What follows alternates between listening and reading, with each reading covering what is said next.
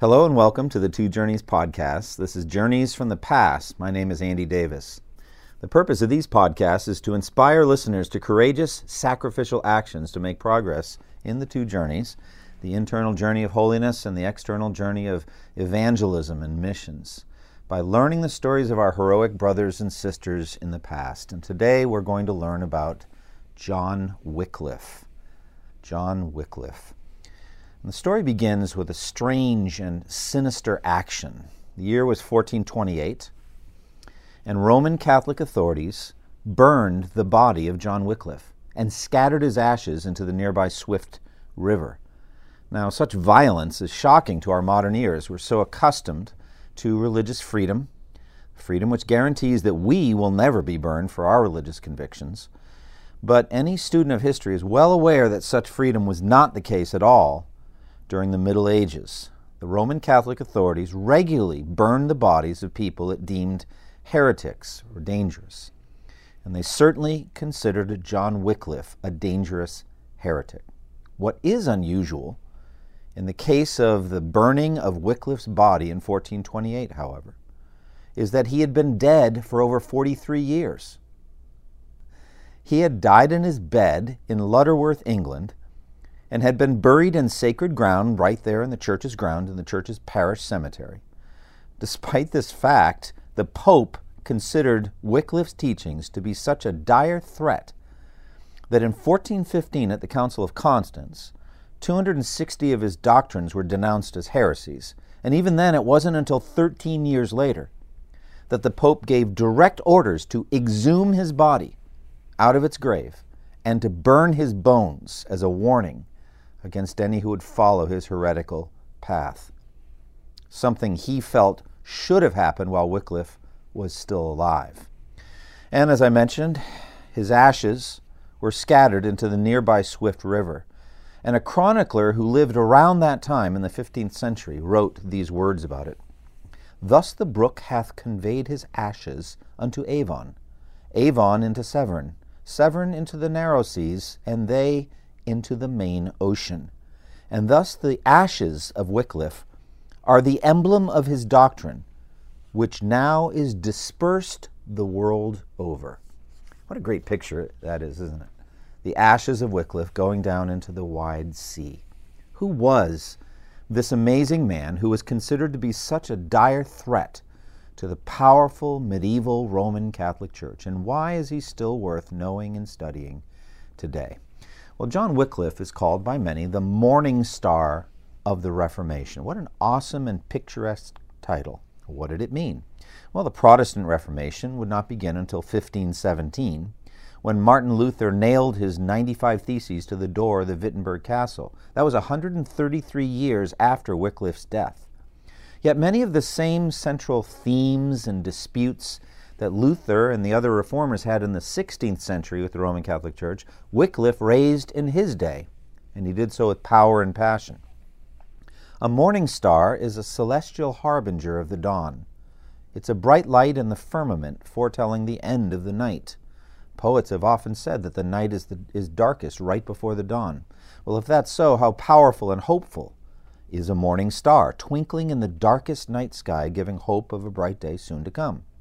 Wycliffe was that for the Christian Church. Mired in the darkness of the corrupt and doctrinally errant Roman Catholic Church of the Middle Ages, the people yearned for the light of truth to shine. Wycliffe, by his courage and his bold proclamation of the truth from Scripture, began to let that light shine as no one had for centuries before him. Wycliffe openly questioned and then opposed the Roman Catholic papacy. He opposed the doctrine of transubstantiation, which was taught by the Church concerning the body and blood of Jesus Christ in the communion ordinance. He openly challenged the corruption of the state church, that the visible Roman Catholic Church was truly the Church, but rather asserted the doctrine of a pure church chosen by the predestination of God and displayed by the holy lives of the people. He overtly challenged a whole host of medieval Catholic practices, such as pardons issued by priests, indulgence, absolutions, pilgrimages, the worship of images, the adoration of saints, the concept of the treasury of merits, in which the excess good works of the deceased saints could then be credited like a financial account to the accounts of sinners on earth. He also opposed the distinction between venial and mortal sins. All of these were essential to the Roman Catholic, the Middle Ages Roman Catholic Church and its theology. Wycliffe did hold on to the doctrine of purgatory, but considered the sacrament of confession and penance to be, quote, the bondage of Antichrist. He even went so far as to call the Pope himself Antichrist. He asserted that good, sound preaching of the Bible was of more value than any sacrament. More than anything, at the core of Wycliffe's link to the Reformation that would begin over 130 years later was his commitment to test everything by the clear teaching of Scripture, and his commitment to see the whole Bible translated into the common English language, the vernacular language of the people, is proof enough of his Protestant-like views. Thus do we call John Wycliffe the morning star of the Reformation. Now, as always with church history, we need to get some context. We need to understand what was going on in his day. And we need to dig into the scandal of a divided papacy. The rise of the papacy, the Pope, the Bishop of Rome, and his authority after the fall of the Roman Empire is one of the central factors in medieval European history. After the Western Roman Empire fell, society in the West, in Western Europe, was at a very low anarchistic level. Under Gregory the Great in the 6th century, the Roman Catholic Church rose and gained a central role in every aspect of European life. And in succeeding centuries, the Bishop of Rome, called often the Pope, consolidated his political power, even occasionally compelling powerful kings to kneel in the snow before them to beg forgiveness for their sins. That was the power of the Pope. The popes were kingmakers and king breakers. They demanded power and money from the movers and shakers of Europe and all the small principalities and large kingdoms all over Europe. By their powers of excommunication, by which the Pope could spiritually consign a person to eternal damnation even while they were still living, and interdiction, by which all services of Roman Catholic priests in a nation could be suspended until the problems with that nation were rectified, and the Inquisition, by which heretics were investigated, exposed, and condemned to torture and death, the popes dominated the scene for centuries in Europe. But by the time of John Wycliffe, the corruption and overreach of the popes had begun to be exposed. From the year 1309 to 1376, 7 successive popes resided not in Rome, but in Avignon, in France. All of those popes were Frenchmen under the direct control of the French crown, England's sworn enemy. This period of the papacy being in France, not in Rome, came to be known as the Babylonian captivity of the papacy. It ended in 1376 when Pope Gregory XI abandoned Avignon and moved his papal court back to Rome. But he died 2 years later, 1378. And when he died, his successor, Urban VI, began a feud with the College of Cardinals who had elected him pope. And this gave rise to the Great Schism of 1378. The cardinals elected another man pope who would reign in Avignon, while Pope Urban VI continued to reign in Rome. Each of these powerful, worldly men excommunicated the other. An utter scandal, dueling excommunicating popes. This great schism in the papacy occurred at the height of John Wycliffe's career as a professor of theology at Oxford University, and it strengthened the very things he'd been saying all along about the worldliness and corruption of the papacy itself. Behind all this corruption was the marshy foundation of priests and common church people who knew very little of God's Word. They were utterly ignorant of sound theology and based most of their views on church traditions that they didn't understand and superstitions that dominated their world with fear. The only remedy, according to John Wycliffe, was the thorough, widespread, careful, accurate teaching of God's Word, of the Word of God straight from the Bible. That was central to Wycliffe's passion and legacy. Another strong factor in the life and ministry of Wycliffe was the existence of scholasticism, a movement of academic theologians at European universities that were trained in logic and philosophy as well as in the scriptures, and who had learned to ask deep and probing questions of everything, church practices and theology. Central to scholasticism was the desire to harmonize Christian doctrine with human reason, and to arrange all of Christian theology in a consistent, orderly system, hopefully free from any contradictions. With scholasticism, these academics learned to love all truth and pursue all questions fearlessly, no matter how radical their conclusions.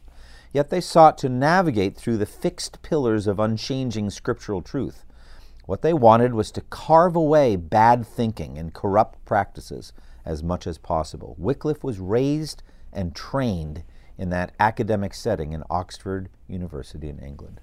So who was this man, John Wycliffe? Well, Wycliffe was a zealot. Let's make this plain assertion. John Wycliffe was a zealot, a man on fire for the truth of God's Word. His heart burned to see the truths of God's Word conquer the worldliness and corruption of the Roman Catholic hierarchy, and to sweep away the superstitions and questionable practices that held the common church people in bondage to their ignorance. It seems he had no sense of humor at all. He was deadly earnest all the time, and he risked his life for a deadly serious work, a work he truly believed in. His origins and initial career are somewhat obscure. We know very little about Wycliffe's birth and his growing up years. That's not at all surprising, because such careful records were not usually kept in the 14th century. Seems he was a native of Yorkshire, born perhaps somewhere around the year 1324 in a town near a town called Wycliffe in the Diocese of Durham. He pursued his studies at Oxford, which at that time had 6 colleges. He was obviously an able student, brilliant, and eventually became a master of scholastic philosophy and theology. He earned his doctoral degree in the year 1372. Eventually, he was acclaimed as the leading scholar at Oxford, and his lectures were attended by very large crowds. Now, during that phase of scholasticism, something called nominalism was all the rage. Nominalism taught that there are no universal truths, that universals or general ideas were merely labels or names without any real existence or reality behind them.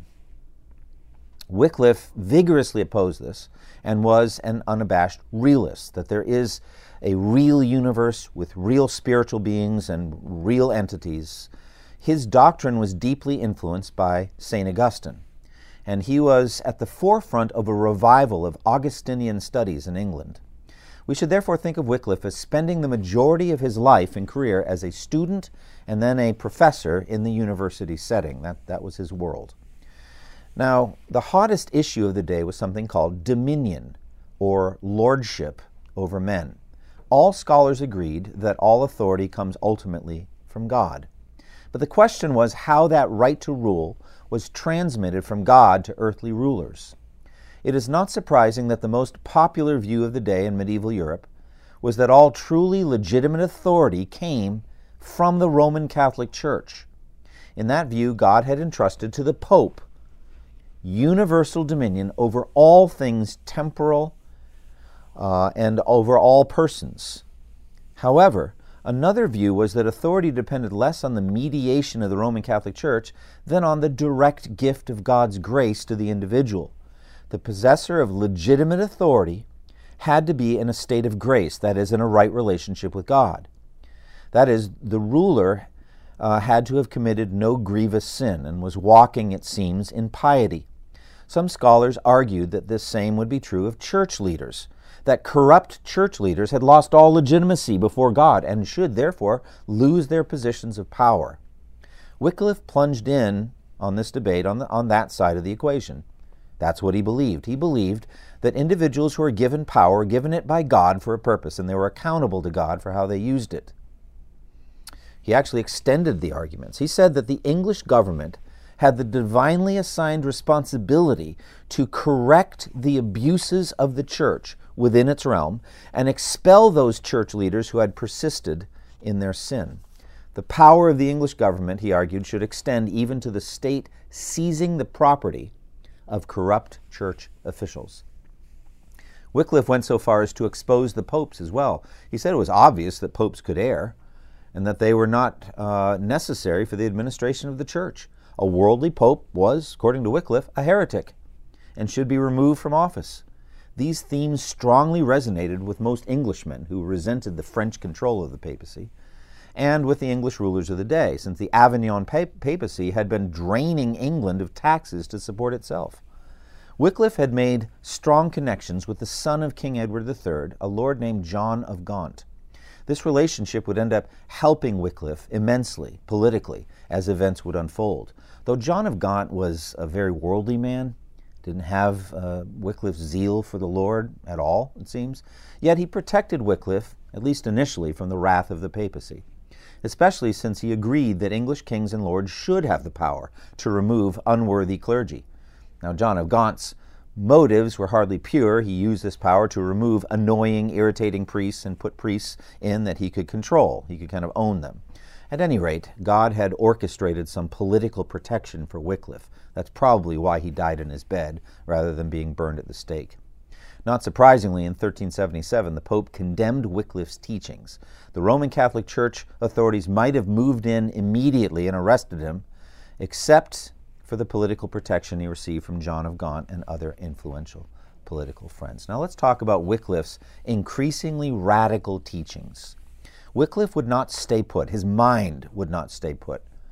His zeal and relentless logic drove him to enact scriptural reforms much further than anyone around him wanted to go. Let's zero in on his idea of a dominion founded on grace. Given the scandalous Great Papal Schism of 1378, the corruption of the Roman Catholic papacy was increasingly obvious to many people. Wycliffe cited this as merely the bad fruit of a generally poisonous tree. Wycliffe took up a strict Augustinian view of predestination, and he argued that the true church was made up only of those elected by God before the foundation of the world and is invisible. Since it's made up of God's choice, no visible church or its officers can control entrance into that true church or exclude any from membership of that true church. By the way, so much for the Pope's power to excommunicate. No pope or bishop can know who are the true members of this invisible spiritual church, the church of the elect.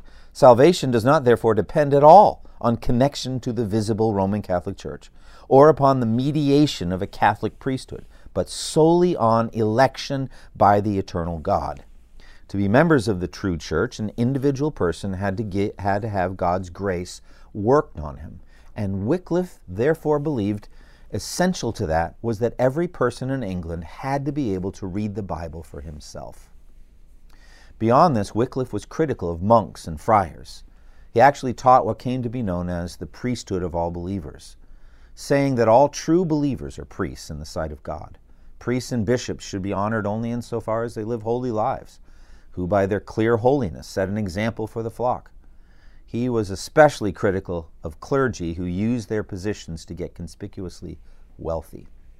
In this way, Wycliffe was a strong precursor to the Protestant Reformation because he was clearing away all the undergrowth and the wreckage, really, of the mediating priesthood and the sacrificial masses of the medieval church, saying that they were no longer necessary for the salvation of the individual person.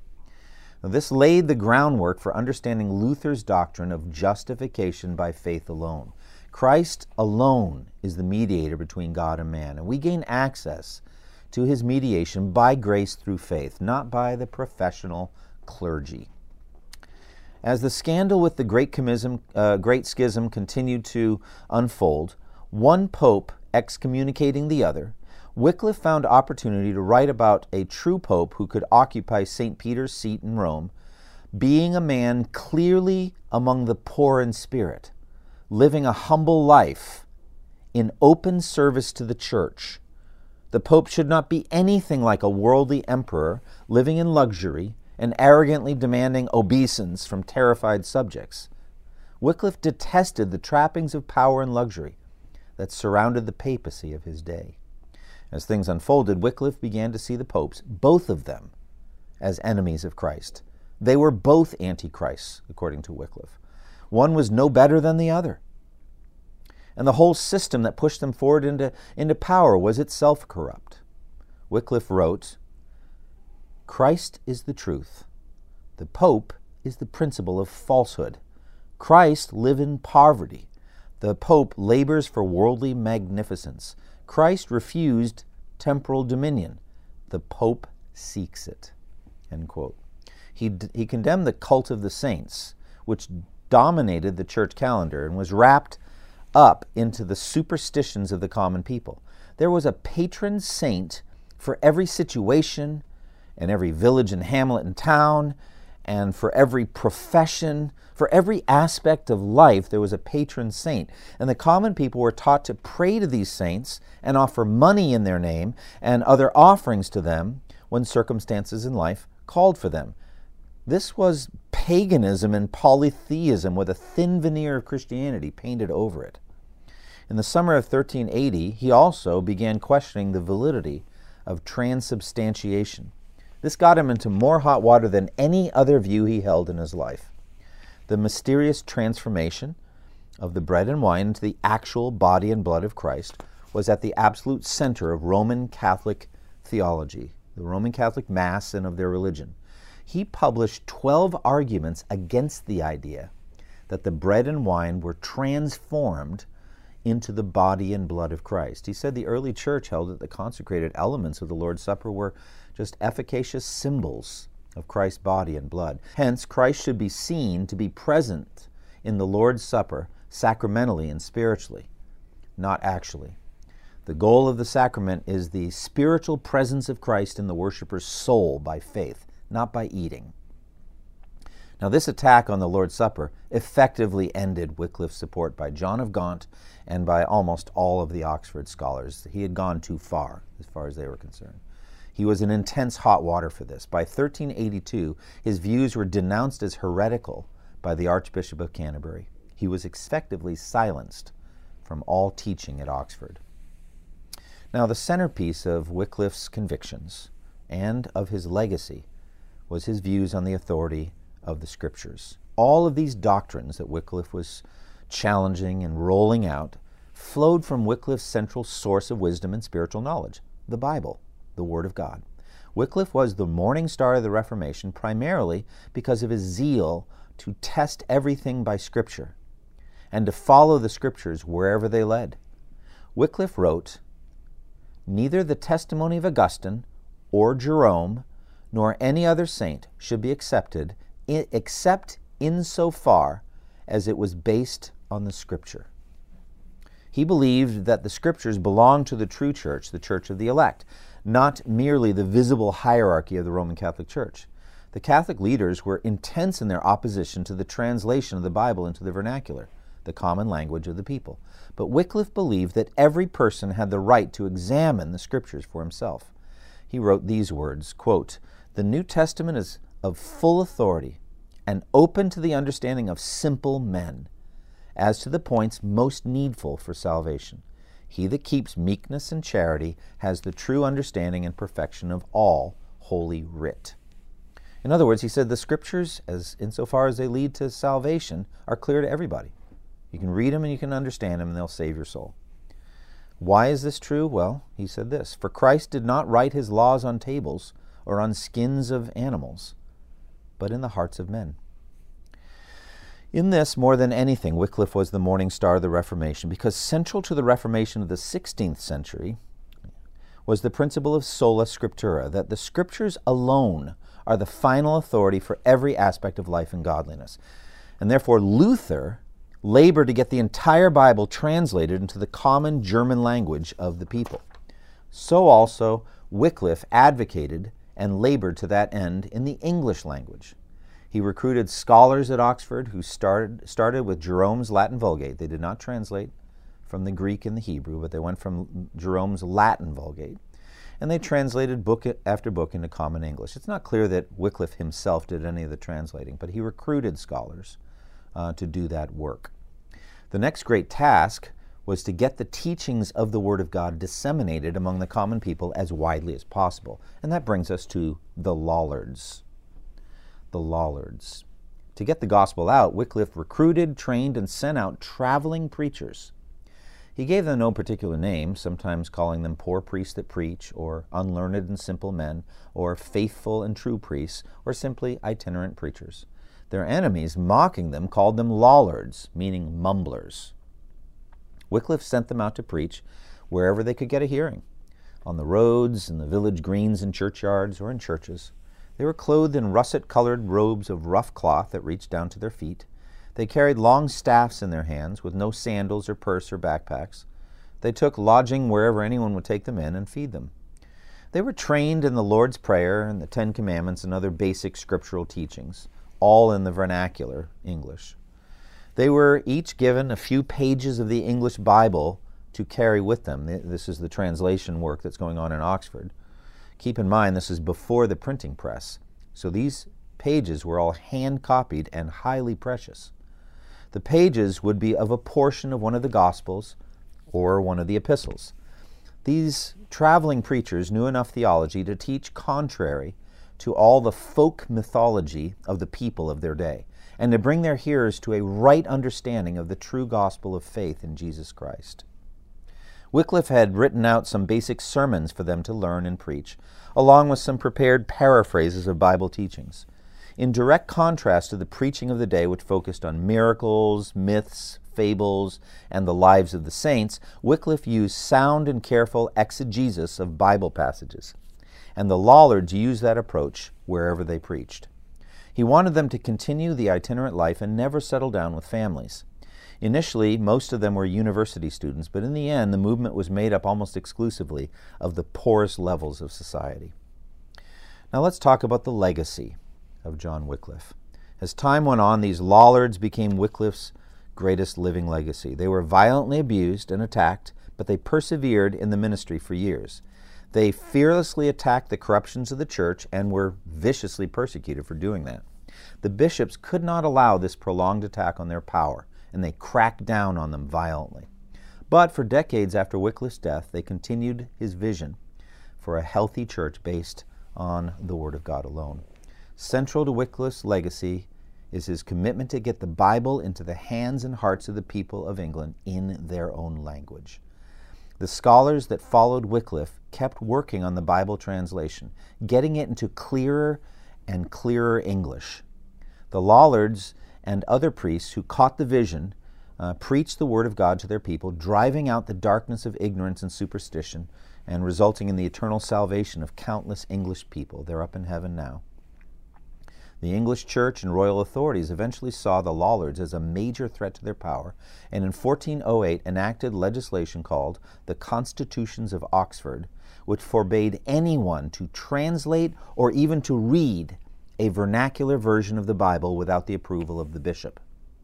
These laws against the English Bible remained in force until the establishment of Reformed religion well into the 16th century in England. But the laws could not totally suppress the spread of the English Bible, and souls were saved despite Satan's attempt to stop God's Word. The Apostle Paul said in his final epistle, God's Word is not chained. 2 Timothy 2:9. So, dear friend, when you pick up the Bible, even today perhaps, and read it in good, clear English, you're holding in your hand the legacy of John Wycliffe, the force that he unleashed into the world so many centuries ago that has been disseminated widely, really even to the ends of the earth. Actually, perhaps you don't even realize this, but there is no language in the world which has so many viable translations of the Bible as does the English language. I was a missionary in Japan, and the Japanese people, 125 million of them, have only 2 translations of the Bible in the Japanese language. One of them is an overtly Roman Catholic translation with a Catholic slant on some key verses.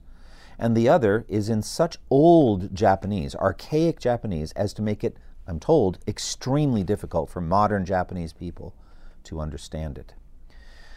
But I regularly use the King James Version, the New American Standard Bible, the New International Version, the English Standard Version, and the Christian Standard Bible. All of them committee translations that are rich and powerful and accurate. All told, you may not know this, but there have been over 450 translations of the Bible into the English language. And about 20 million Bibles are sold in the United States every year. We are truly blessed in the English language. Now, Wycliffe's legacy went beyond this. It extended beyond the borders of his own country of England. In Bohemia, modern-day Czech Republic, an ardent priest named John Huss got hold of Wycliffe's writings and took them passionately to heart. Huss's Reformation in Prague was powerful and met with both lavish fruit and vicious persecution.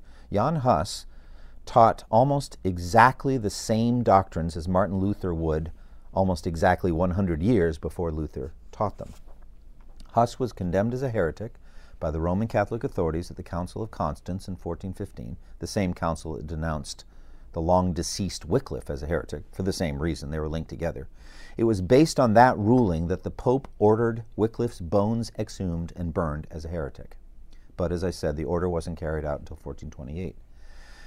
So, through John Huss, the ideas of Wycliffe spread into Central Europe and strongly influenced Martin Luther and his development when the time came for the Protestant Reformation.